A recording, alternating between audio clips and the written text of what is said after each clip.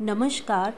अज दी कहानी जिस किताब चों लिती गई है उस किताब का नाम है स्वामी ते उसदे यार और कहानी का शीर्षक है MCC। 6 हफ्तियां बाद राजम स्वामीनाथन दे घर यह कहन आया कि जा तेरे सारे गुनाह माफ़ किते। ये पाप उसदियां सियासी सरगर्मियां तो लैके उहदी नवीं प्राप्ति बोर्ड हाई स्कूल की आबो हवा तक कई प्रकार के सन। बोर्ड हाई स्कूल की आबो हवा तो उसका मतलब सी मंद गति ते मूर्खता जो मानसिक पतन तो पैदा हुई सन। हड़ताल तो दूजे दिन वो जिस ड्रामाई अंदाज विच अल्बर्ट मिशन स्कूल तो निकल आया सी वो इन्नी दृढ़ता नाल अपनी गल ते डटिया रहा कि कुछ दिन बाद उसका पिता उन्होंने बोर्ड स्कूल लै गया ते उत्थे दाखिल करवा दिता। ਇੱਥੇ स्वामीनाथन की हालत गैर यकीनी सी। उन्होंने पता ना लगता कि नवे स्कूल विच मैं खुश हाँ या नहीं। जदों कोई किसी स्कूल विच नवा नवा दाखिल हुंदा है तो उहदे बारे जिग्यासा जागदी है, सो उहदे बारे भी जागी। उन्होंने यह वेख के बड़ी तसल्ली हुई कि मैं दूजी फार्म सी दे आकर्षण का केंद्र बनिया होया। असलों नवे चेहरे उहदे आले दुआले झुरमुट पा लेंदे, उहदे वल वेखदे रहिंदे, उहदियां गल्लां सुनदे रहिंदे। हालां उन्हें कुछ इहो जिहे यार नहीं सन बनाए जिन्हां नूं वो अपना जिगरी कह सके। उन्होंने हाले भी यकीन नहीं सी कि अल्बर्ट स्कूल वालियां यारियां उसे तरह कायम हन। भावें जून विच स्कूल खुला तां हानी बदल चुके सन। शंकर तां अदेस हो चुका सी। लोकी कहते सन उहदे बाप की बदली हो गई है। सोमू फेल हो गया जिसका मतलब सी वो ढाणी विचों अपने आप खारज हो गया। इस मामले विच जो कानून सी वो बड़ा अमोड़ सी। मूंगफली पास हो गया सी पर पूरे 3 महीनों बाद लेट आया ते अपने नाल लैके आया किन्ने सारे मैडिकल सर्टिफिकेट, वजह बयान करन वालियां लिखतां ते माफिया रियायतां। हुण उन्होंने 100 तरह के फिक्र सन। वो अपने पुराने दोस्तां लागों अजनबी वांगू लंघ जांदा। सिर्फ राजम ते मनी साबत बचे सन स्वामीनाथन लई। मनी तो उन्होंने हर रोज़ मिलता पर राजम ने उस दिन उस नाल बोलना छड़ दिता जिस दिन उन्होंने उहदे सियासी कामकाज का पता लगा सी। अज स्वामीनाथन अपने घर की हनेरी जी नुक्कर विच बैठा गत्ते दे डब्बे ते ऐनका ते शीशियां नाल कैमरा बनाउण दा यतन कर रहा सी। वो छेक विच लेंस टिकाउण दी कोशिश कर रहा सी। छेक कुछ ज़्यादा ही वड्डा सी। उस विच लेंस फिट करदियां वो छित्ता पैण ही वाला सी जदों उन्होंने अपना नां लैके बुलांदी एक जानी पहचानी आवाज़ सुनाई दिती। वो दौड़ के दरवाजे तक गया। हैलो राजम, तू मैनू पहले क्यों नहीं दस्सिया कि आ रहा है? ते आ की है तेरे हथ विच? राजम ने पूछा। कुछ नहीं, स्वामीनाथन बोलिया ते संग जिहा गया। लिया वेखन दे मैनू। ये कुछ भी नहीं, स्वामीनाथन ने कहा ते डब्बा उन्होंने फड़ा दिता। राजम गत्ते दे डब्बे विचले छेक थानी दुनिया का झाका लै रहा सी ते स्वामीनाथन ने दस्सिया साडी जमात दे अकबर अली ने कमाल दा कैमरा बनाया है। अच्छा, की करदा उस कैमरे नाल? किन्नियां सारियां फोटोआं खिच्चियां ने उस नाल। सचमुच फोटोआं किस दियां? उन्हें मैनू विखाइयां नहीं अजे, पर शायद मकानां, लोकां ते रुखां दियां फोटोआं ने। राजम दरवाजे दियां पौड़ियां ते बह गया। पुछया, ते ये अकबर अली कौन है? बड़ा वधिया मुसलमान लड़का है, साडी जमात दा है। बोर्ड हाई स्कूल विच ओहदी आवाज़ मजाकिया लग रही सी। स्वामीनाथन ने इस सवाल नूं गौलना ही बेहतर समझिया। उस कोल बाईसाइकल है, वो बहुत वधिया मुसलमान है। कहंदे है मुहम्मद गजनी ते औरंगजेब गुंडे बदमाश सन। तेरे पास की वजह इदां सोचण दी? उन्हां मंदिर नहीं सी ढाए, हिंदुआं नूं तसीहे नहीं सी दिते। की तू सोमनाथपुर दे देवते नूं भुल गए? असी ब्राह्मण इस योग हाँ ते कुछ होर दे भी, राजम ने कहा। साडे घर विच मेरे पिता जी पूर्णमाशी की परवाह नहीं करते। वड्डे वडेरियां दे सालाना श्राद्ध नहीं हुंदे। वो वाद विवाद के मूड विच सी। स्वामीनाथन नूं ये गल्लां ਸੱਚੀਆਂ ਲੱਗੀਆਂ ਤੇ ਉਹ ਚੁੱਪ ਰਿਹਾ। ਰਾਜਮ ਨੇ ਕਿਹਾ, ਇੱਕ ਗੱਲ ਮੈਂ ਤੈਨੂੰ ਦੱਸ ਦਿਆਂ, ਇਹੋ ਜਿਹੀ ਭਾਵਨਾ ਤੇਰੇ 'ਚ ਬੋਰਡ ਹਾਈ ਸਕੂਲ ਨੇ ਪੈਦਾ ਕੀਤੀ ਹੈ। ਸਵਾਮੀਨਾਥਨ ਨੇ ਮਹਿਸੂਸ ਕੀਤਾ ਕਿ ਸਲਾਮਤੀ ਇਸ ਵਿੱਚ ਹੀ ਹੈ ਕਿ ਮੈਂ ਇਸ ਨਾਲ ਸਹਿਮਤ ਹੋ ਜਾਵਾਂ। ਇੱਕ ਤਰ੍ਹਾਂ ਨਾਲ ਤੂੰ ਠੀਕ ਕਹਿ ਰਿਹਾ, ਮੈਨੂੰ ਵੀ ਬੋਰਡ ਹਾਈ ਸਕੂਲ ਪਸੰਦ ਨਹੀਂ। ਤੇ ਫਿਰ ਤੂੰ ਉੱਥੇ ਚਲਾ ਕਿਉਂ ਗਿਆ? ਕਿਉਂ ਦਾਖਲਾ ਲੈ ਲਿਆ ਉੱਥੇ? ਕੋਈ ਚਾਰਾ ਨਹੀਂ ਸੀ। ਤੂੰ ਵੇਖ ਹੀ ਲਿਆ ਸਾਡਾ ਹੈਡਮਾਸਟਰ ਕਿੰਨਾ ਹੈਵਾਨ ਬਣਿਆ ਹੋਇਆ ਸੀ। ਮੇਰੀ ਥਾਵੇਂ ਤੂੰ ਹੁੰਦਾ ਤਾਂ ਉਹਦੇ ਮੂੰਹ 'ਤੇ ਠੁੱਡ ਮਾਰ ਦਿੰਦਾ। ਆਪਣੀ ਇਸ ਫੂਕ ਨਾਲ ਰਾਜਮ ਠੰਡਾ ਨਾ ਪਿਆ। ਜੇ ਮੈਂ ਤੇਰੀ ਥਾਂ ਹੁੰਦਾ ਤਾਂ ਮੈਂ ਉਸ ਸਿਆਸਤ ਤੇ ਹੜਤਾਲ ਤੋਂ ਦੂਰ ਹੀ ਰਹਿੰਦਾ। ਉਹਦਾ ਪਿਤਾ ਸਰਕਾਰੀ ਮੁਲਾਜ਼ਮ ਸੀ, ਇਸ ਲਈ ਉਹਦਾ ਪਰਿਵਾਰ ਸਿਆਸਤ ਦਾ ਵਿਰੋਧੀ ਸੀ। ਸਵਾਮੀਨਾਥਨ ਨੇ ਕਿਹਾ, ਤੂੰ ਠੀਕ ਕਹਿ ਰਿਹਾ, ਹੜਤਾਲ ਵਾਲੇ ਦਿਨ ਮੈਨੂੰ ਘਰ ਹੀ ਰਹਿਣਾ ਚਾਹੀਦਾ ਸੀ। ਸਵਾਮੀਨਾਥਨ ਅਸਲੋਂ ਥੱਲੇ ਲੱਗ ਗਿਆ। ਰਾਜਮ ਉੱਪਰ ਇਸ ਦਾ ਬਹੁਤ ਪ੍ਰਭਾਵ ਪਿਆ ਤੇ ਉਹਨੇ ਫੌਰਨ ਹੀ ਕਿਹਾ ਕਿ ਮੈਂ ਸਵਾਮੀਨਾਥਨ ਦੇ ਪਿਛਲੇ ਗੁਨਾਹ ਮਾफ़ ਕਰ ਦੇਣ ਲਈ ਤਿਆਰ ਹਾਂ। ਤਾਂ ਇਸ ਗੱਲ ਨੂੰ ਵੀ ਪਰੋਖੇ ਕਰ ਦਿੰਦਾ ਹੈ ਕਿ ਉਹ ਬੋਰਡ ਹਾਈ ਸਕੂਲ ਦਾ ਹੈ। ਉਹ ਫੇਰ ਪੁਰਾਣੇ ਦੋਸਤਾਂ ਜਿਹੇ ਹੋ ਗਏ। ਹੁਣ ਤੇਰਾ ਕ੍ਰਿਕਟ ਟੀਮ ਬਾਰੇ ਕੀ ਖਿਆਲ ਹੈ? ਰਾਜਮ ਨੇ ਪੁੱਛਿਆ। ਸਵਾਮੀਨਾਥਨ ਨੇ ਕਦੀ ਇਹ ਨਹੀਂ ਸੀ ਸੋਚਿਆ ਕਿ ਉਹ ਵੀ ਕ੍ਰਿਕਟ ਖੇਡ ਸਕਦਾ ਹੈ।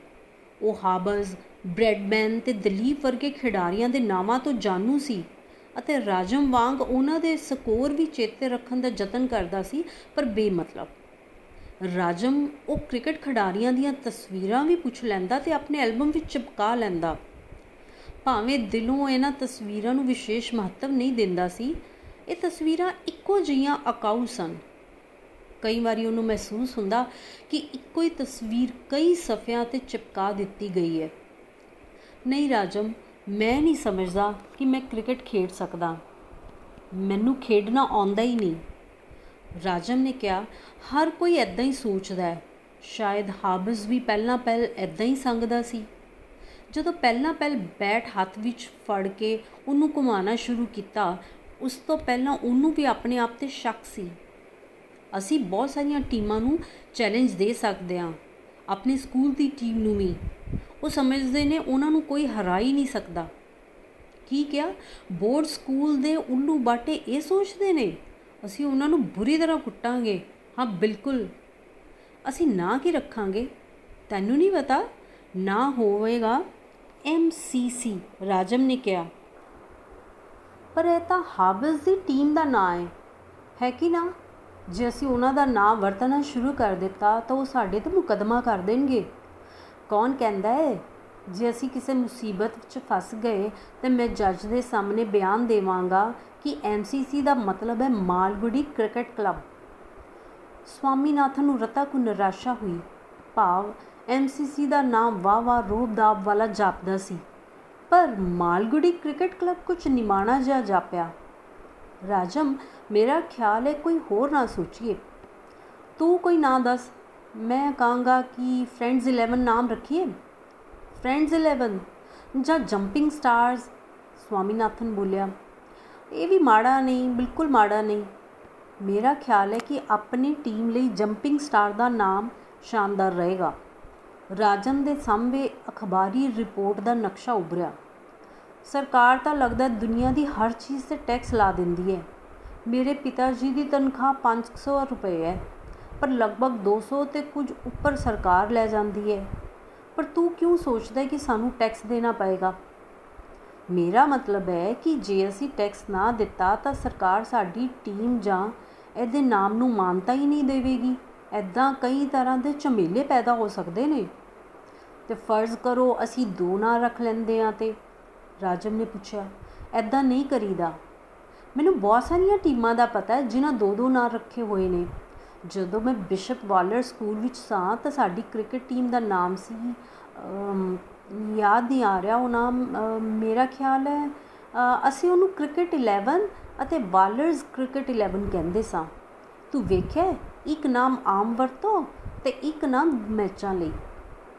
ਤੁਹਾਡੀ ਵਾਲਰਸ ਵਰਗੀ ਅਮੀਰ ਟੀਮ ਲਈ ਤਾਂ ਇਹ ਠੀਕ ਹੈ, ਪਰ ਸੋਚ ਜੇ ਸਰਕਾਰ ਸਾਥੋਂ ਟੈਕਸ ਮੰਗੇ ਤਾਂ?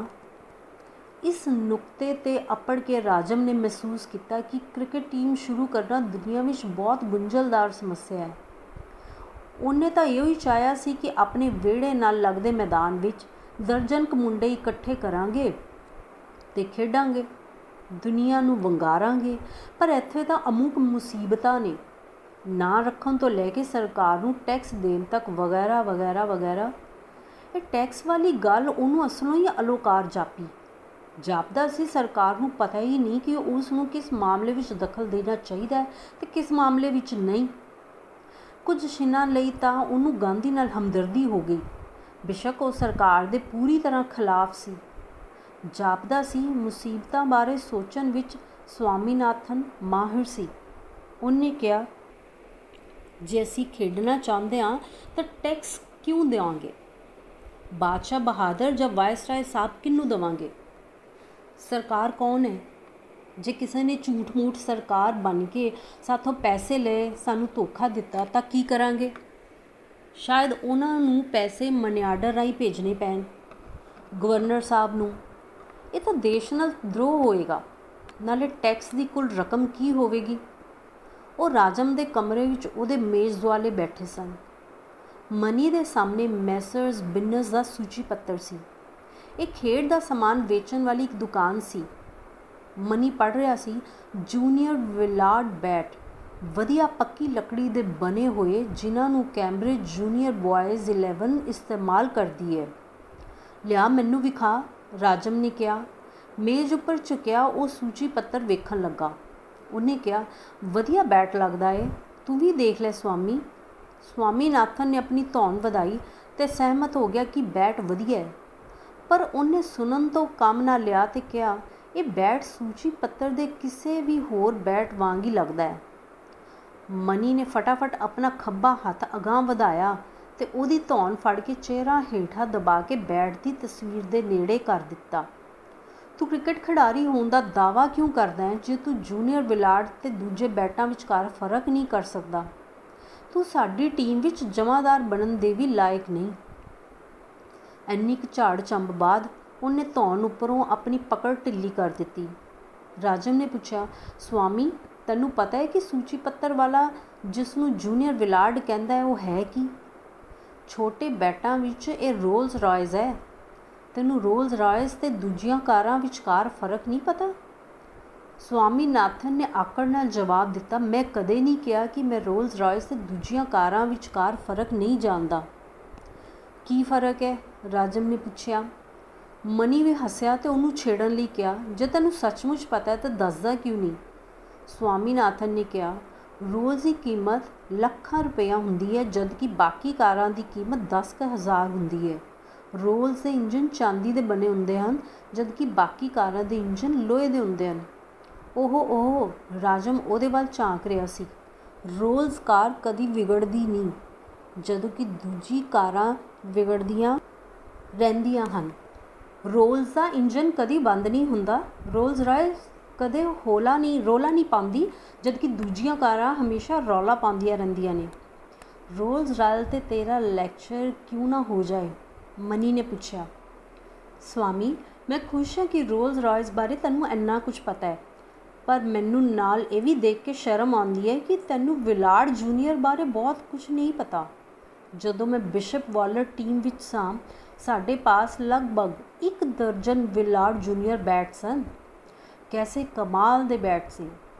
ਬੈਟ ਦੇ ਅੰਦਰ ਸੱਚੀ ਮੁੱਚੀ ਦੇ ਸਪਰਿੰਗ ਨੇ, ਸੋ ਜਦੋਂ ਅਸੀਂ ਗੇਂਦ ਨੂੰ ਛੋਹਦੇ ਵੀ ਆ ਨਾ ਤਾਂ ਉੱਡਦੀ ਹੈ।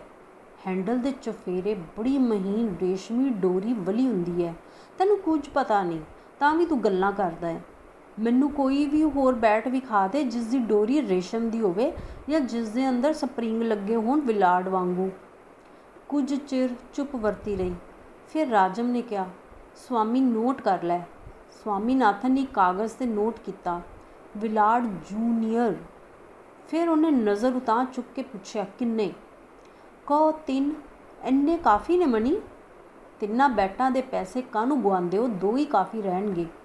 ਪਰ ਜੇ ਮੈਚ ਦੇ ਦੌਰਾਨ ਇੱਕ ਟੁੱਟ ਜਾਵੇ? ਰਾਜਮ ਨੇ ਪੁੱਛਿਆ। ਤਾਂ ਤੇਰਾ ਕੀ ਮਤਲਬ ਹੈ? ਆਪਣੇ ਵਿਰੋਧੀਆਂ ਨੂੰ ਵੀ ਬੈਟ ਅਸੀਂ ਦੇਵਾਂਗੇ? ਉਹ ਆਪਣੇ ਬੈਟ ਆਪ ਲੈ ਕੇ ਆਉਣ। ਇਹ ਗੱਲ ਪਹਿਲਾਂ ਹੀ ਸਾਫ਼ ਕਰ ਦੇਣੀ ਚਾਹੀਦੀ ਹੈ। ਤਾਂ ਵੀ ਜੇ ਸਾਡਾ ਬੈਟ ਟੁੱਟ ਜਾਏ ਤਾਂ ਖੇਡ ਵਿੱਚ ਛੱਡਣੀ ਪਏਗੀ ਨਾ। ਰਾਜਮ 2 ਕਾਫੀ ਨੇ, ਜੇ ਤੂੰ ਪੈਸੇ ਜਾਇਆ ਕਰਨਾ ਚਾਹੁੰਦਾ ਹੈ ਤੇ ਹੋਰ ਗੱਲ ਹੈ। ਰਾਜਮ ਬੜੇ ਉਮਾ ਵਿੱਚ ਸੀ। ਆਪਣੀ ਕੁਰਸੀ ਛੱਡ ਕੇ ਉਹ ਮਨੀ ਦੀ ਕੁਰਸੀ ਦੀ ਬਾਂਹ 'ਤੇ ਆਣ ਬੈਠਾ। ਮਨੀ ਦੇ ਹੱਥ ਫੜੇ ਸੂਚੀ ਪੱਤਰ ਵਿੱਚ ਕ੍ਰਿਕਟ ਦੇ ਸਮਾਨ ਨੂੰ ਧਿਆਨ ਨਾਲ ਵੇਖਣ ਲੱਗ ਪਿਆ। ਸਵਾਮੀਨਾਥਨ ਨੂੰ ਰੱਤਾ ਕੋ ਕਾਫਿਰ ਮੰਨਿਆ ਜਾਂਦਾ ਸੀ, ਪਰ ਉਹ ਵੀ ਇਸ ਉਮਾ ਦੇ ਵਹਿਣ ਵਿੱਚ ਵਹਿ ਗਿਆ ਤੇ ਕੁਰਸੀ ਦੀ ਦੂਜੀ ਬਾਂਹ ਉੱਪਰ ਬੈਠ ਗਿਆ। ਤਿੰਨੇ ਹੀ ਕ੍ਰਿਕਟ, ਗੇਂਦਾਂ, ਬੈਟਾਂ ਤੇ ਮੈਟਾਂ ਦੀਆਂ ਚਮਕਦਾਰ ਤਸਵੀਰਾਂ ਨੂੰ ਆਪਣੀਆਂ ਅੱਖਾਂ ਨਾਲ ਨਿਗਲ ਜਾਣਾ ਚਾਹੁੰਦੇ ਸਨ। 1 ਘੰਟੇ ਦੇ ਅੰਦਰ ਹੀ ਅੰਦਰ ਉਹਨਾਂ ਨੇ ਸੂਚੀ ਪੱਤਰ 'ਚੋਂ ਆਪਣੀ ਲੋੜ ਦੀਆਂ ਚੀਜ਼ਾਂ ਚੁਣ ਲਈਆਂ। ਫਿਰ ਇਸ ਸਾਰੇ ਕੰਮ 'ਤੇ ਸਭ ਤੋਂ ਮੁਸ਼ਕਿਲ ਹਿੱਸੇ ਦੀ ਵਾਰੀ ਆਈ। ਮੈਸਰਸ ਬਿਨ ਨੂੰ ਚਿੱਠੀ ਲਿਖੀ ਜਾਣੀ ਸੀ ਤੇ ਮਾਲੀ ਆਰਡਰ ਦੇਣਾ ਸੀ। ਨਿਰੋਲ ਸੁਸ਼ੀਲਤਾ ਵਸ ਰਾਜਮ ਨੇ ਚਿੱਠੀ ਦਾ ਲੇਖਕ ਬਣਨ ਦਾ ਕੰਮ ਮਨੀ ਦੇ ਜਿੰਮੇ ਲਾਇਆ, ਜਿਸ ਨੇ ਇਨਕਾਰ ਕਰ ਦਿੱਤਾ। ਸਵਾਮੀਨਾਥਨ ਨੇ ਵੀ ਨਾ ਨੁਕਰ ਕੀਤੀ, ਪਰ ਉਹਨੂੰ ਇਹ ਜ਼ਿੰਮੇਵਾਰੀ ਸਵੀਕਾਰਨ ਲਈ ਮਜਬੂਰ ਕਰ ਦਿੱਤਾ ਗਿਆ। ਉਹਨਾਂ ਕਿੰਨਾ ਹੀ ਚਿਰ ਬੈਠਾ ਪੈਨਸਲ ਚਿੱਥਦਾ ਰਿਹਾ ਤੇ ਉਸ ਪਾਸੋਂ ਇੱਕ ਸ਼ਬਦ ਵੀ ਨਾ ਲਿਖਿਆ ਗਿਆ। ਉਹਨੂੰ ਸ਼ਬਦ ਜੋੜਾਂ ਦੀਆਂ ਅਨੰਤ ਮੁਸ਼ਕਲਾਂ ਪੈਦਾ ਹੁੰਦੀਆਂ ਸਨ। ਉਹ ਜਿੰਨਾ ਸਹੀ ਹੋਣ ਦਾ ਯਤਨ ਕਰਦਾ, ਓਨਾ ਹੀ ਕੰਮ ਰਲਗੜ ਕਰੀ ਜਾਂਦਾ। ਅਖੀਰ ਉਹਨੇ ਸ਼ਬਦ ਜੋੜਾਂ ਬਾਰੇ ਸੋਚਦਿਆਂ ਇੰਨੀ ਦੇਰ ਲਾ ਦਿੱਤੀ ਕਿ ਮਾੜੇ ਮਾੜੇ ਸ਼ਬਦਾਂ ਬਾਰੇ ਵੀ ਸ਼ੱਕ ਹੋਣ ਲੱਗ ਪਿਆ।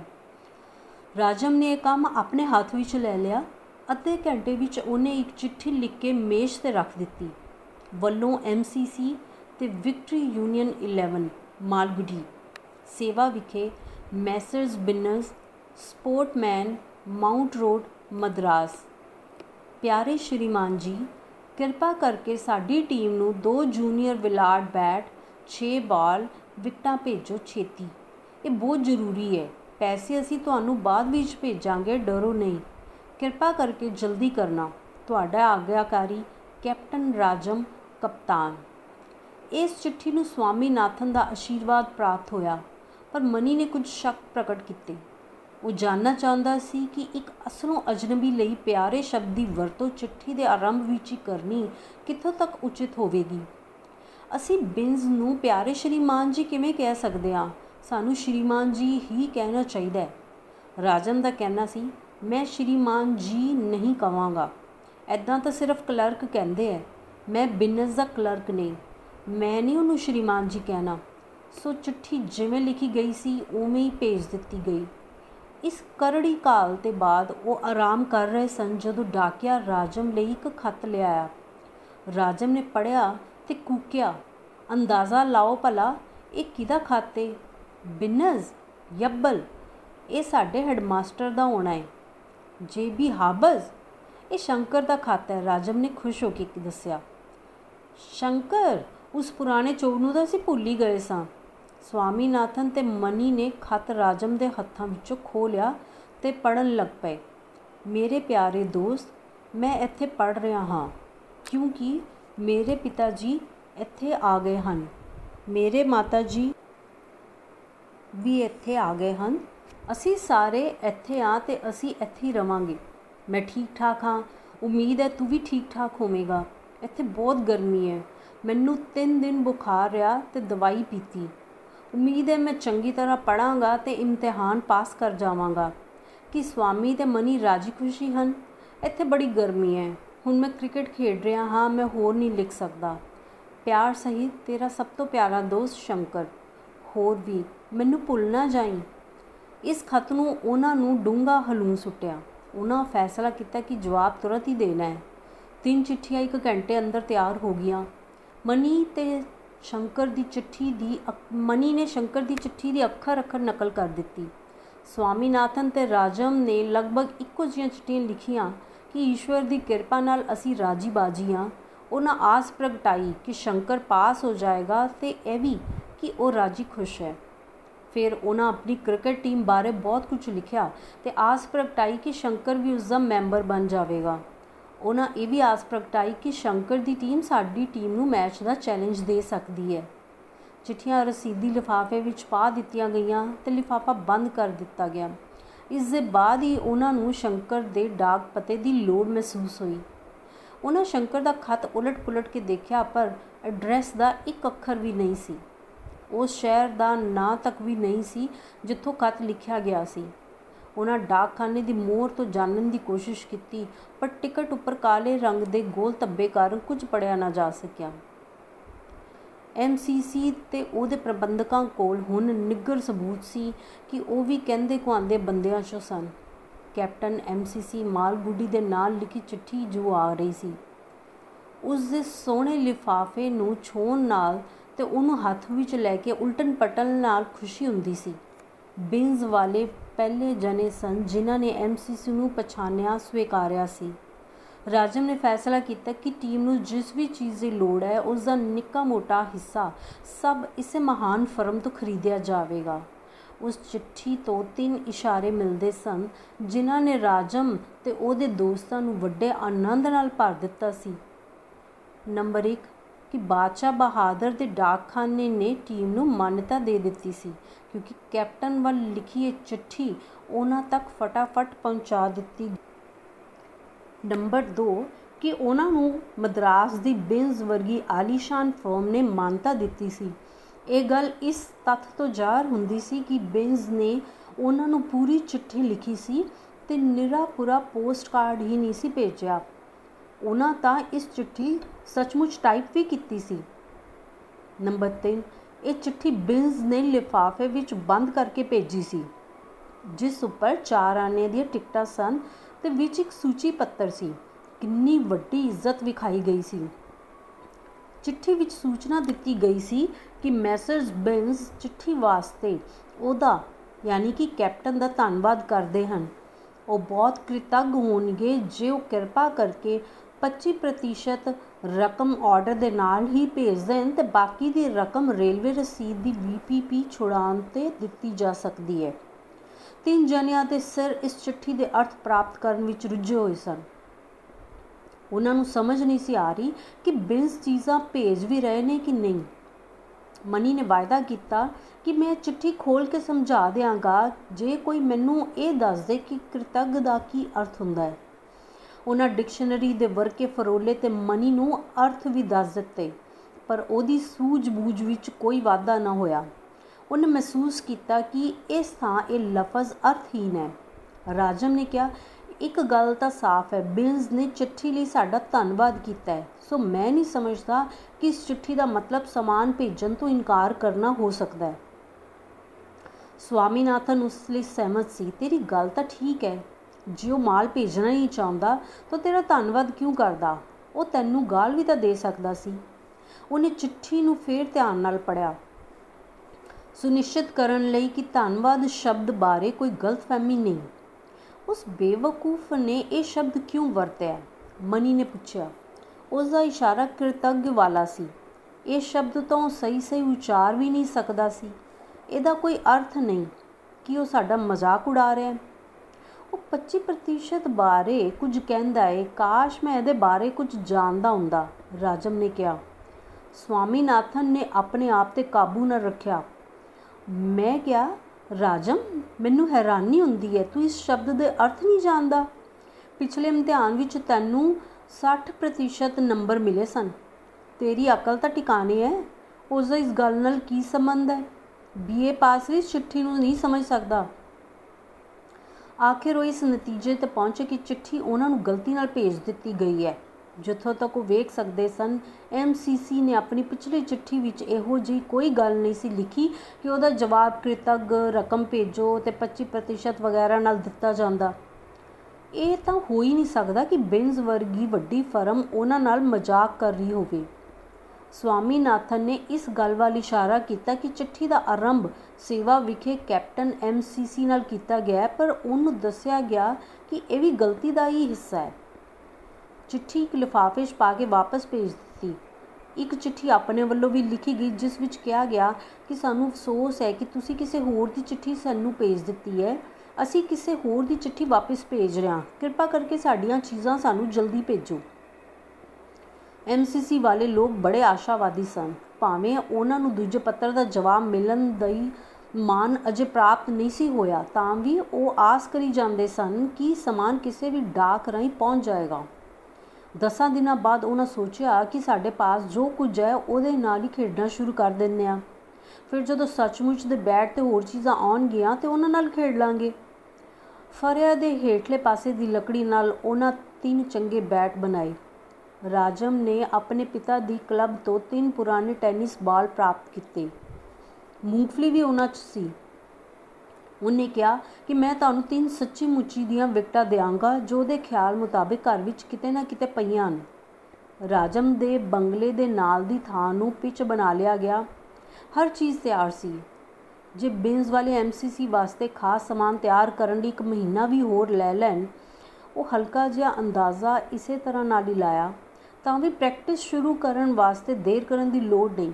ਜਿੰਨੀ ਕੁ ਦੇਰ ਵਿੱਚ ਸੱਚੀ ਮੁੱਚੀ ਦੇ ਬੈਟ ਤੇ ਬਾਲ ਪਹੁੰਚਣਗੇ, ਉਹ ਮੈਚ ਖੇਡਣ ਲਈ ਤਿਆਰ ਹੋਣਗੇ। ਰਾਜਮ ਨੇ ਆਪਣੀ ਜਮਾਤ ਵਿੱਚੋਂ 2 ਮੁੰਡੇ ਚੁਣ ਲਏ ਜਿਨ੍ਹਾਂ ਨੂੰ ਉਹ MCC ਟੀਮ ਦੇ ਮੈਂਬਰ ਬਣਦੇ ਯੋਗ ਸਮਝਦਾ ਸੀ। ਆਰੰਭਕ ਦਿਨ 5 ਵਜੇ MCC ਦੇ ਸਾਰੇ ਮੈਂਬਰ ਗਰਾਊਂਡ ਵਿੱਚ ਪਹੁੰਚ ਚੁੱਕੇ ਸਨ। ਸਿਰਫ ਮੂੰਗਫਲੀ ਨਹੀਂ ਆਇਆ ਸੀ। ਰਾਜਮ ਉਹਨੂੰ ਬੇਸਬਰੀ ਨਾਲ ਉਡੀਕ ਰਿਹਾ ਸੀ। ਉਹਨੇ ਵਾਅਦਾ ਕੀਤਾ ਕਿ ਸੱਚੀ ਮੁੱਚੀ ਦੀਆਂ ਵਿਕਟਾਂ ਲੈ ਕੇ ਆਵਾਂਗਾ। ਮਿੱਥੇ ਵਕਤ ਤੋਂ ਅੱਧਾ ਘੰਟਾ ਉੱਪਰ ਹੋ ਚੁੱਕਾ ਸੀ ਕਿ ਉਹਦਾ ਕਿਤੇ ਨਾਮ ਨਿਸ਼ਾਨ ਨਹੀਂ ਸੀ। ਆਖਿਰ ਉਹਦਾ ਨਿਕਚੂ ਜਿਹਾ ਆਕਾਰ ਦਿਖਾਈ ਦਿੱਤਾ। ਜਦੋਂ ਰਾਜਮ ਨੇ ਉਹਨੂੰ ਵੇਖਿਆ ਤਾਂ ਉਹਦਾ ਦਿਲ ਜਿਵੇਂ ਕਿਸੇ ਕੁੜਿੱਕੀ 'ਚ ਫਸ ਗਿਆ। ਉਹਨੇ ਅੱਖਾਂ 'ਤੇ ਪੂਰਾ ਜ਼ੋਰ ਪਾ ਕੇ ਵੇਖਿਆ ਕਿ ਮੂੰਗਫਲੀ ਦੇ ਹੱਥ ਵਿੱਚ ਵਿਕਟਾਂ ਹਨ ਕਿ ਨਹੀਂ, ਪਰ ਉਹ ਪੱਛਮ ਵੱਲੋਂ ਆ ਰਿਹਾ ਸੀ ਤੇ ਡੁੱਬਦੇ ਸੂਰਜ ਦੀ ਚਮਕ ਉਹਦੀ ਪਿੱਠ 'ਤੇ ਪੈ ਰਹੀ ਸੀ। ਮੈਦਾਨ ਵਿੱਚ ਇਕੱਤਰ 12 ਜਣਿਆਂ ਨੇ ਆਪਣੀ ਅੱਖਾਂ 'ਤੇ ਸ਼ੇਡ ਬਣਾ ਕੇ ਉਹਨੂੰ ਵੇਖਿਆ। ਕੁਝ ਕਹਿਣ ਕਿ ਉਹਦੇ ਹੱਥ ਵਿੱਚ ਬੰਡਲ ਹੈ ਤੇ ਕੁਝ ਦਾ ਖਿਆਲ ਸੀ ਕਿ ਉਹਦੀਆਂ ਬਾਹਾਂ ਜ਼ੋਰ ਸ਼ੋਰ ਨਾਲ ਹਿਲ ਰਹੀਆਂ ਨੇ। ਜਦੋਂ ਉਹ ਆ ਪਹੁੰਚਿਆ ਤਾਂ ਰਾਜਮ ਨੇ ਪੁੱਛਿਆ, ਤੂੰ ਸਾਨੂੰ ਪਹਿਲਾਂ ਹੀ ਕਿਉਂ ਨਾ ਦੱਸ ਦਿੱਤਾ ਕਿ ਤੇਰੇ ਪਾਸ ਵਿਕਟਾਂ ਹੈ ਹੀ ਨਹੀਂ? ਔਰ ਮੇਰੇ ਪਾਸ ਅਜੇ ਵੀ ਨੇ। ਮੂੰਗਫਲੀ ਨੇ ਆਪਣੇ ਆਪ ਨੂੰ ਸੱਚਾ ਜਤਾਉਂਦਿਆਂ ਕਿਹਾ, ਮੈਂ ਕੱਲ੍ਹ ਲੈ ਆਵਾਂਗਾ। ਮੈਨੂੰ ਵਿਸ਼ਵਾਸ ਹੈ ਪਿਤਾ ਜੀ ਨੇ ਕਿਤੇ ਰੱਖ ਛੱਡੀਆਂ ਨੇ ਤੇ ਤੂੰ ਸਾਨੂੰ ਇਸ ਵੇਲੇ ਤੱਕ ਉਡੀਕ ਵਿੱਚ ਰੱਖਿਆ। ਤੂੰ ਪਹਿਲਾਂ ਕਿਉਂ ਨਾ ਚਲਾ ਆਇਆ? ਸਾਨੂੰ ਦੱਸ ਦਿੰਦਾ ਭਈ ਲੱਭੀਆਂ ਨਹੀਂ। ਮੈਂ ਤੈਨੂੰ ਦੱਸਾਂ, ਮੈਂ ਤਾਂ ਘਰ ਵਿੱਚ ਲੱਭਦਾ ਰਿਹਾ ਸਭ ਥਾਂ। ਇਹ ਕਿਵੇਂ ਹੁੰਦਾ ਕਿ ਮੈਂ ਲੱਭਦਾ ਵੀ ਰਹਿੰਦਾ ਤੇ ਤੁਹਾਨੂੰ ਆ ਕੇ ਦੱਸ ਵੀ ਦਿੰਦਾ ਕਿ ਲੱਭੀਆਂ ਨਹੀਂ? ਇਕੱਠੇ ਹੋਏ ਮੁੰਡਿਆਂ 'ਤੇ ਇੱਕ ਬੱਦਲ ਛਾ ਗਿਆ। ਪਿਛਲੇ 20 ਘੰਟਿਆਂ ਤੋਂ ਹਰ ਕੋਈ ਸੁਪਨਾ ਲੈ ਰਿਹਾ ਸੀ ਬੈਟ ਚਲਾਉਣ ਦਾ ਤੇ ਗੇਂਦ ਸੁੱਟਣ ਦਾ। ਜੇ ਮੂੰਗਫਲੀ ਛਲ ਨਾ ਕਰਦਾ ਤਾਂ ਹੁਣ ਤੱਕ ਇਹ ਸੁਪਨਾ ਪੂਰਾ ਹੋ ਜਾਣਾ ਸੀ। ਹਰ ਕੋਈ ਉਹਨੂੰ ਗਹਿਰੀ ਅੱਖੇ ਵੇਖ ਰਿਹਾ ਸੀ। ਉਹ ਅਲੱਗ ਥਲੱਗ ਹੋ ਗਿਆ ਸੀ। ਰਾਜਮ ਦਾ ਤਾਂ ਰੋਣਾ ਨਿਕਲਣ ਨੂੰ ਸੀ ਜਦੋਂ ਉਹਨੇ ਵੇਖਿਆ ਕਿ ਫੱਟੇ ਤੇ ਬਾਲ ਜ਼ਮੀਨ 'ਤੇ ਵਿਅਰਥ ਪਏ ਹਨ। ਜੇ ਵਿਕਟਾਂ ਆ ਜਾਂਦੀਆਂ ਤਾਂ ਸ਼ਾਮ ਕਿੰਨੀ ਸੁਹਾਵਣੀ ਹੋ ਜਾਂਦੀ। ਉਦਾਸੀ ਦੇ ਇਸ ਹਨੇਰੇ ਵਿੱਚ ਰੋਸ਼ਨੀ ਦੀ ਕਿਰਨ ਵਿਖਾਈ ਦਿੱਤੀ ਜਦੋਂ ਕਿਸੇ ਨੇ ਕਿਹਾ ਕਿ ਰਾਜਮ ਦੇ ਬੰਗਲੇ ਦੀ ਬਾਹਰਲੀ ਕੰਧ 'ਤੇ ਕੱਚੇ ਤੌਰ 'ਤੇ ਵਿਕਟਾਂ ਦਾ ਕੰਮ ਲੈ ਲਿਆ ਜਾਏ। ਕੰਧ ਉੱਪਰ ਇੱਕ ਥਾਂ ਤੋਂ ਕੋਲੋਂ ਨਾਲ ਨਿਸ਼ਾਨ ਲਗਾ ਲਏ ਗਏ। ਕੈਪਟਨ ਨੇ ਫੀਲਡ ਜਮਾਈ ਤੇ ਆਪ ਬੈਟਿੰਗ ਸ਼ੁਰੂ ਕੀਤੀ। ਸਵਾਮੀਨਾਥਨ ਨੇ ਗੇਂਦ ਸੰਭਾਲ ਲਈ। ਉਹਨੇ ਹੱਥ ਵਿੱਚ ਟੈਨਿਸ ਦਾ ਗੇਂਦ ਲਿਆ, ਕੁਝ ਕਦਮ ਚੱਲਿਆ ਤੇ ਗੇਂਦ ਸੁੱਟੀ। ਰਾਜਮ ਨੇ ਬੈਟ ਉਲਾਰਿਆ ਪਰ ਹਿੱਟ ਨਾ ਜਮਾ ਸਕਿਆ। ਬਾਲ ਕੰਧ ਨੂੰ ਵੱਜੀ, ਐਨ ਉਸੇ ਥਾਂ ਜਿੱਥੇ ਕੋਲੋਮ ਦੇ ਨਿਸ਼ਾਨ ਬਣਾਏ ਹੋਏ ਸਨ। ਪਹਿਲੀ ਗੇਂਦ 'ਤੇ ਰਾਜਮ ਆਊਟ ਹੋ ਗਿਆ। ਮੁੰਡਿਆਂ ਨੇ ਖੁਸ਼ੀ ਨਾਲ ਕੂਕ ਮਾਰੀ। ਖਿਡਾਰੀਆਂ ਨੇ ਸਵਾਮੀ ਨੂੰ ਆਲੇ ਦੁਆਲੇ ਤੋਂ ਘੇਰਾ ਕੱਤ ਲਿਆ ਤੇ ਉਹਦੀ ਪਿੱਠ ਤੋਂ ਥਾਪੀਆਂ ਦਿੱਤੀਆਂ। ਐਨ ਉਸੇ ਥਾਂ ਉਹਨੂੰ ਟੇਟ ਦਾ ਖਿਤਾਬ ਦੇ ਦਿੱਤਾ ਗਿਆ।